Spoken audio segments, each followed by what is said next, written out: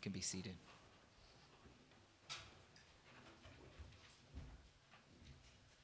Well, I didn't know what I wanted for Christmas, but now that I know that a harmonica belt exists, that is what I want. Do you see Jim's belt that holds all his harmonicas? That's cool. All right. Our passage is in Philippians chapter 1, so feel free to open your Bible to Philippians 1 if you brought that with you, if you brought your Bible with you.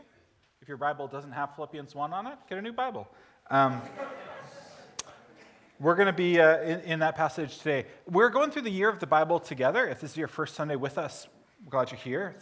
From January to December this year, in honor of our church's 75th anniversary, we've been going through the whole Bible from Genesis to Revelation together. And with 5 weeks left in the year, we are almost done. We're almost to the end. So if you've been reading the Bible on your own throughout this year, please stick with it. We're almost there. I know it's a busy time of year. It's sometimes hard to make time for stuff this year, but please make this a priority. Let's finish through the year strong. If you haven't done any of it this year, it's not over. Let's read through the rest of Paul's letters and Revelation together, and that'll be a blessing as you finish this year as well. So hope you're sticking with that. You're dropping your rocks in the bucket as you finish each book of the Bible, and let's finish the year together.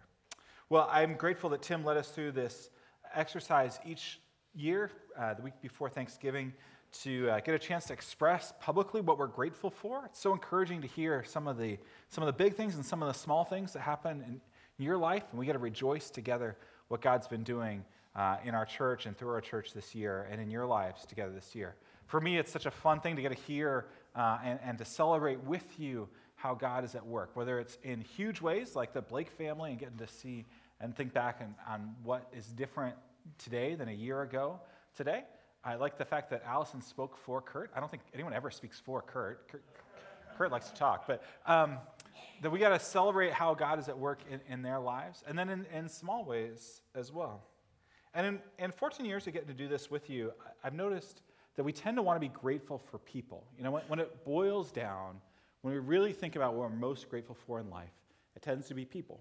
People who are healthy, people who are here, people who we love, people who sometimes, over the last 52 weeks, have kind of driven us up the wall a little bit. When we are reflective, when we're in a more calm state, we realize how incredibly grateful we are for these people.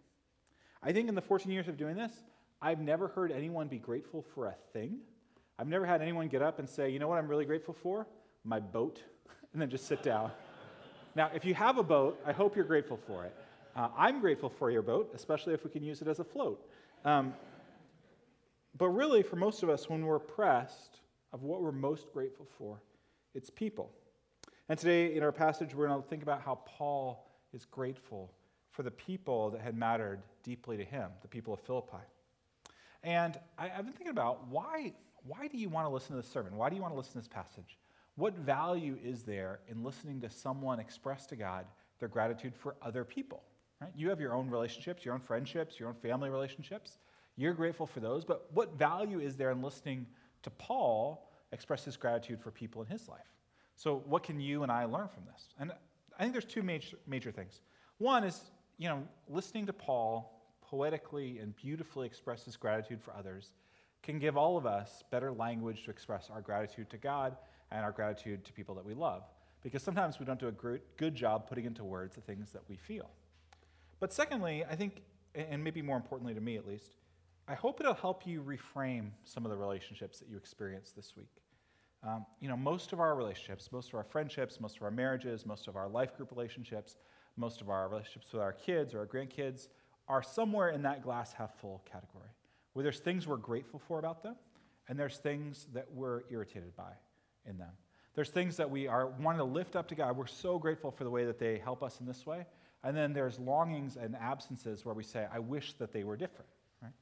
And I think as we look at how Paul expresses his gratitude for the Philippians, I hope it'll reframe some of the irritations and grumpiness that sometimes marks our lives. So let's get into in Philippians 1.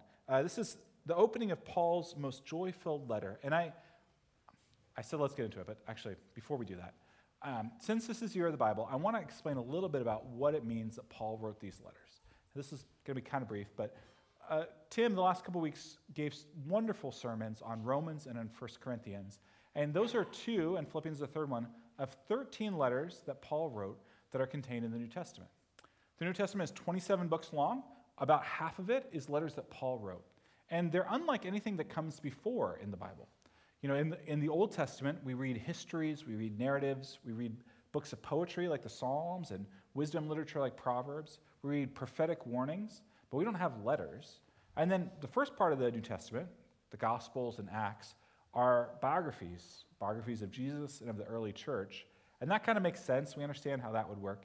And then we get into Romans, and most of the rest of the New Testament are these letters written by one person to another person or a community of people that's meant to get across how you're supposed to live the Christian life in this instance.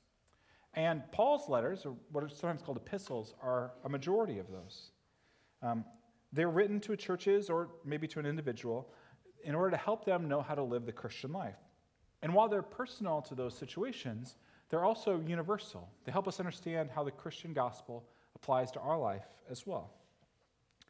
Paul's the first two of the letters that Paul wrote that Tim gave sermons on the last 2 weeks are from Romans and 1 Corinthians, which are the two longest of Paul's letters, which is why I assigned them to Tim.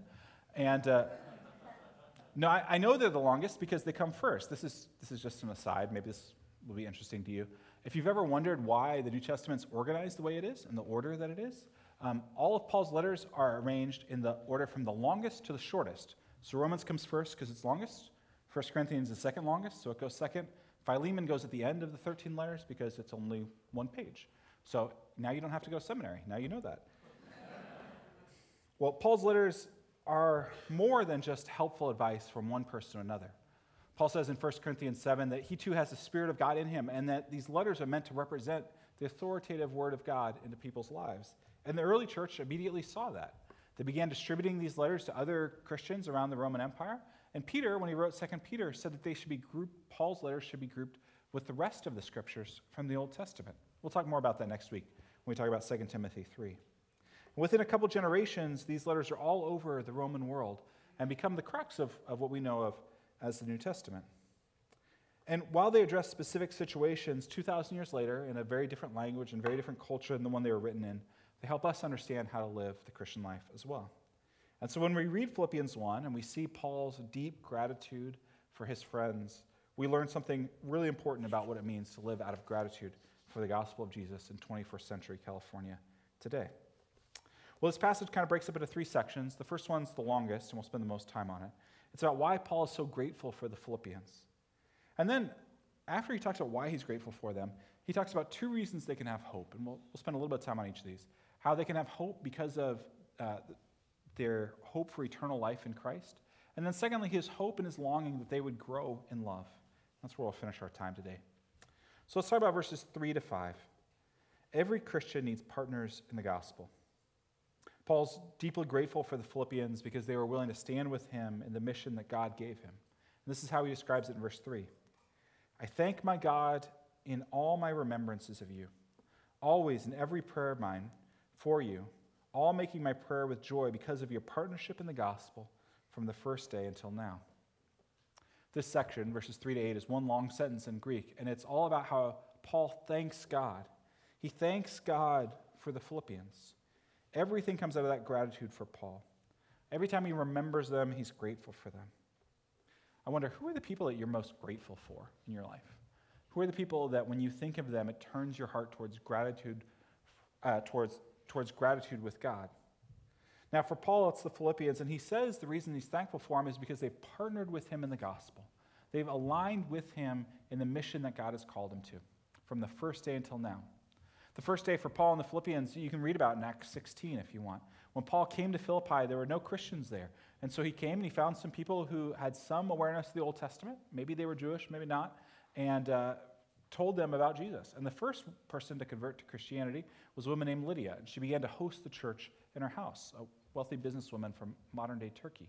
And through that very small, inauspicious beginning, Paul and his co-worker Silas begin to preach the gospel in Philippi, see people respond, see people come to faith in Christ, and it ultimately comes to a head, and Paul and Silas are imprisoned because of what they've done in terms of pronouncing the gospel in Philippi.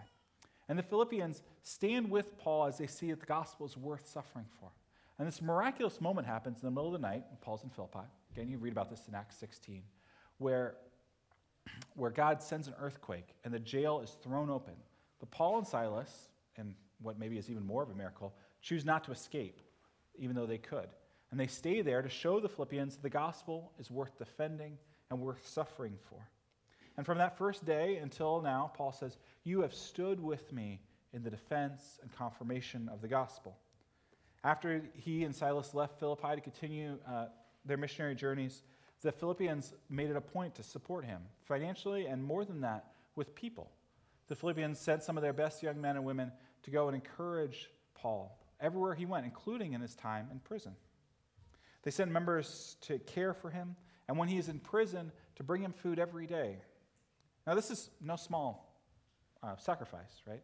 In the Roman prison system, there was no central governing group who brought you food. If no one brought you food when you're in prison, you just starved to death. And that's how the Romans sort of dealt with their prison problem. But the Philippian church was willing to endure the shame of aligning with Paul in the face of his imprisonment. This would have cost them socially, and as a former military colony, probably wouldn't have been their first inclination. But because of their deep gratitude for the gospel and the deep gratitude for Paul, they stand with him even in the face of tremendous pain. That's a very different experience than Paul's earlier life, right? If you know Paul's story, if you've read about it before or heard about it in Sunday school or something, you know that Paul didn't exactly grow up going to VBS, right? Paul was not a Christian from... No, yeah, did I ruin something for you there, Andrew? Paul spent the early part of his life opposed to the work of Christ. He saw that as a threat to the integrity of Israel religiously, a threat to their national identity, and his goal was to drive out this burgeoning Christian movement. And he did it through force, even to the point of approving of the martyrdom of people like Stephen. But because of Jesus' direct intervention in Paul's life, which if you haven't heard before, you can read about in Acts chapter 9, Paul goes from being a persecutor of the church to being someone who is persecuted on behalf of the mission of the church. And Paul says, "It wasn't just me, but you were willing to do that with me," to the Philippians. And it's a special thing to find people who are invested in the same mission you are, isn't it? It's a special thing to find people who are willing to lock arms with you and move in the same direction. It's a special thing to find people who care deeply about seeing the same mission accomplished that you do. And Paul says, "You are my partners in the gospel. And because of that, I'm so grateful to God when I think of you." It's a lonely thing to find that no one cares about what you care about, especially when it's something as core as the mission of God. And Paul says, "You are people who are willing to sacrifice and prioritize the mission of God. And because of that, I'm deeply grateful for you." Now, some people would object to this point and say, "Yeah, no, that's special. It's special to find people who care about what you care about. But, there's lots of places you could find that. You don't have to find that in the church. Like, there's people that could be your partners in, fighting climate change, or your partners in the military who are carrying out the same mission in your platoon as you are, or partners who are helping to care for an elderly member of your family. Like, aren't there lots of noble ways that you can build partnerships and build community around things? Like, you don't just have to find friends like Paul does in missions. Like, that's great for you, but for me, I find that in my ultimate Frisbee team. Like, we're sacrificing together to make sure the Frisbee doesn't touch the ground." Is that ultimate Frisbee? That is ultimate Frisbee, right? Okay, all right, thanks. Are you just to do that amen thing all day? Is that a thing?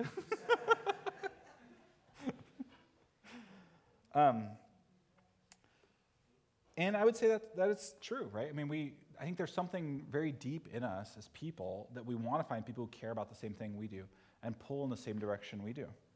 But I don't think that's a threat to what Paul's saying in this passage. In fact, I think it underlines it. I think it shows us that all of us as people were made to find partners that were on the same mission that we're on. But as a Christian, I would say even more than the missions of a military unit or a parenting couple or a mission to combat climate change or a mission to engage a hobby together, as meaningful as those might be in the moment, they pale in comparison to the mission of God.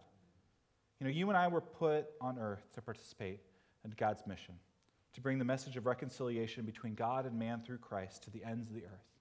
And when we find people who deeply care about that mission, there is a joy and a conviviality and a partnership that Paul experiences with the Philippians.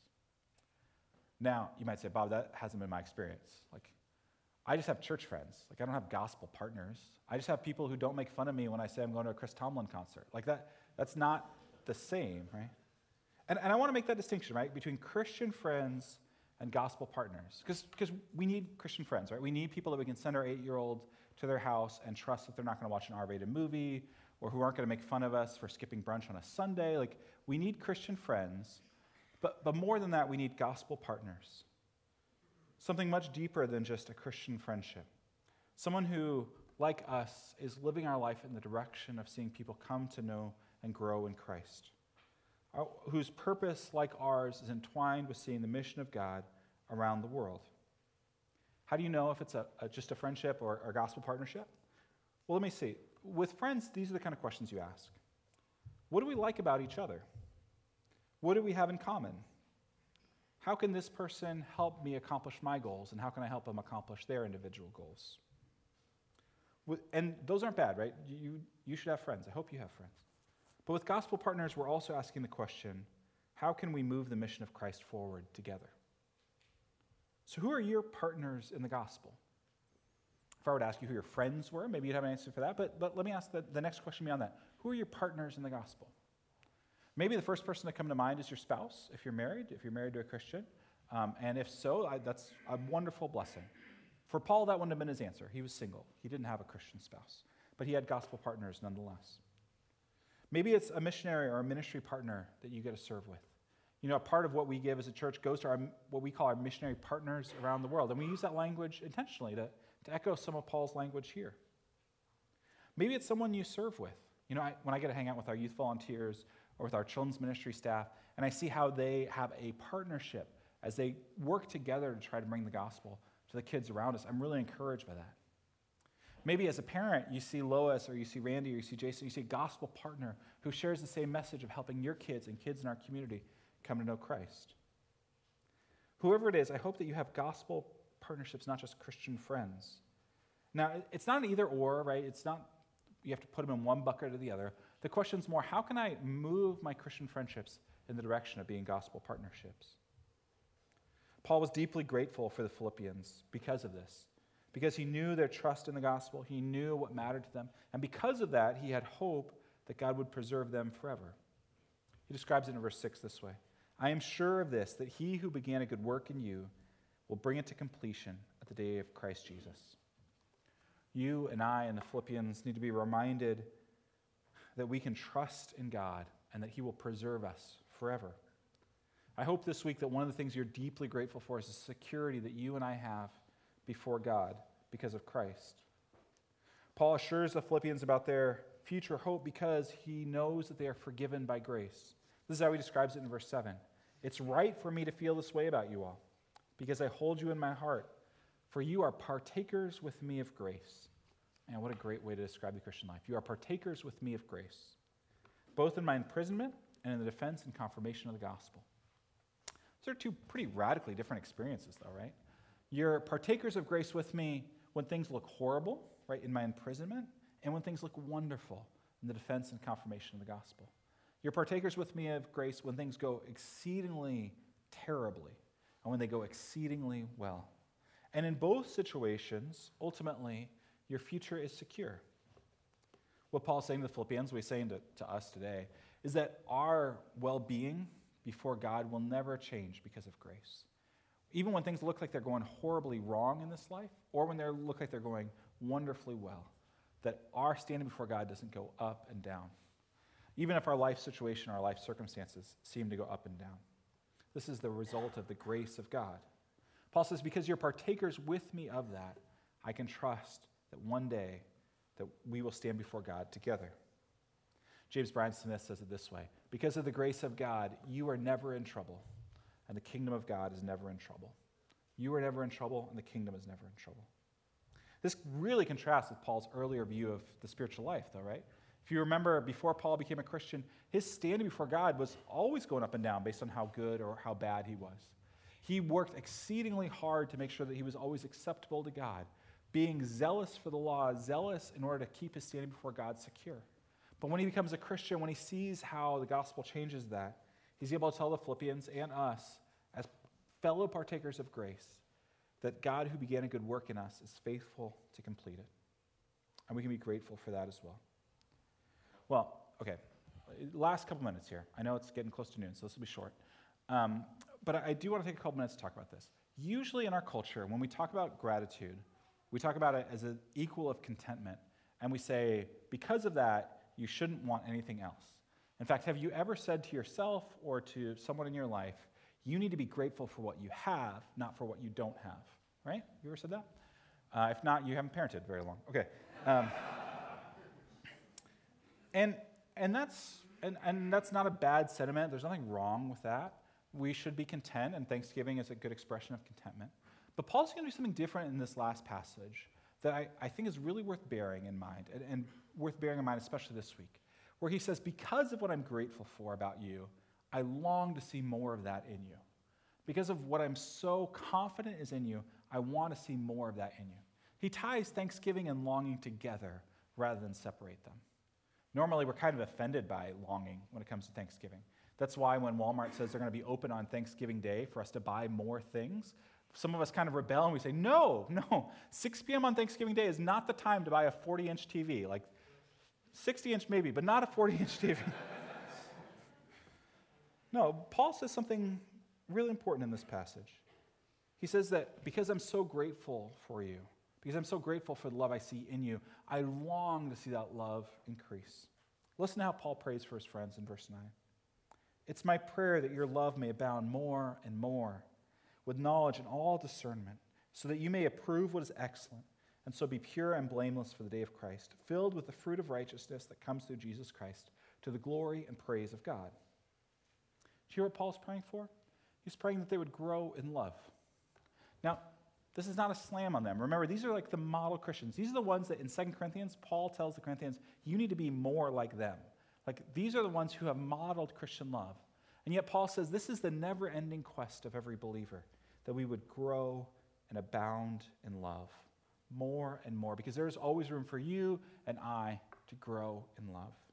And that longing to grow in that longing to improve in that, isn't at odds with Thanksgiving, but it's actually an expression of Thanksgiving. That when we are thankful to God for the lives of the people around us, we're thankful for the way that they have loved us and they have shown Christ's love for us. The natural response isn't just to be grateful, but to pray that that love would increase and abound more and more. Growing in love is a necessary and never-ending quest because it is the core of the Christian life. And I want to end my time here with a number of passages where Paul describes this. And I think it's going to be helpful for you to hear Paul say in a variety of ways, in a variety of his writings, and reflect on these passages about what it means that Christ's love is the fulfillment of the law. And that when we represent that, when we embody that, when we live out of that love, we fulfill the purpose of the law ourselves. So there's about 8 passages. Don't feel like you have to write them down. If you really want the references, you can email me later. But I just want you to listen to Paul's words in a variety of books that he's written about how love is the fulfillment of the law. Romans 13:8. Owe no one anything except to love each other, for the one who loves another has fulfilled the law. Romans 13:10. Love does no wrong to a neighbor. Therefore, love is the fulfilling of the law. 1 Corinthians 13:1. If I speak in the tongue of men and of angels, but I have not love, I am a noisy gong or a clanging cymbal.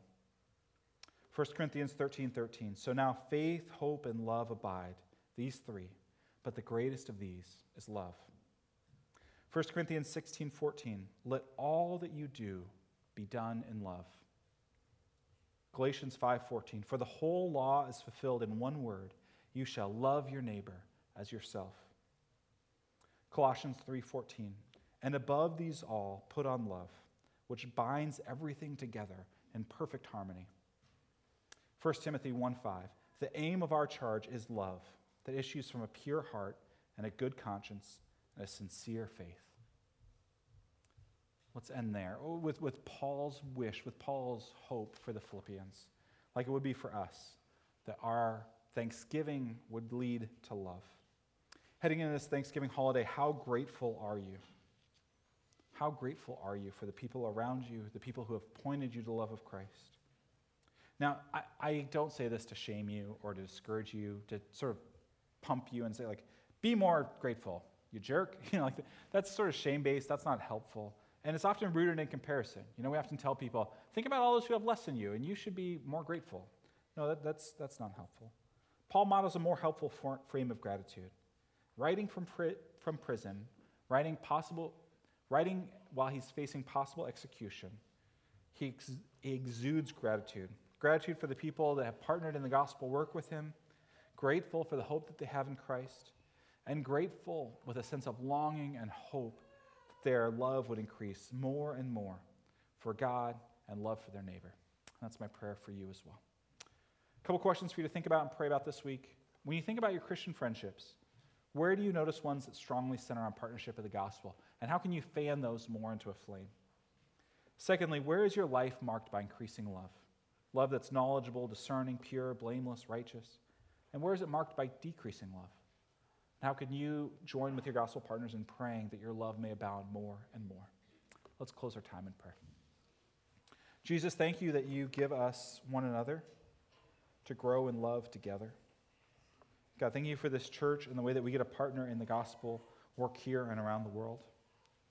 Thank you that this process will one day lead to us standing before you with joy and purity. God, thank you for all these things. Give us patience and grace for one another until then, knowing that you are patient and gracious with us. It's in your name we pray. Amen.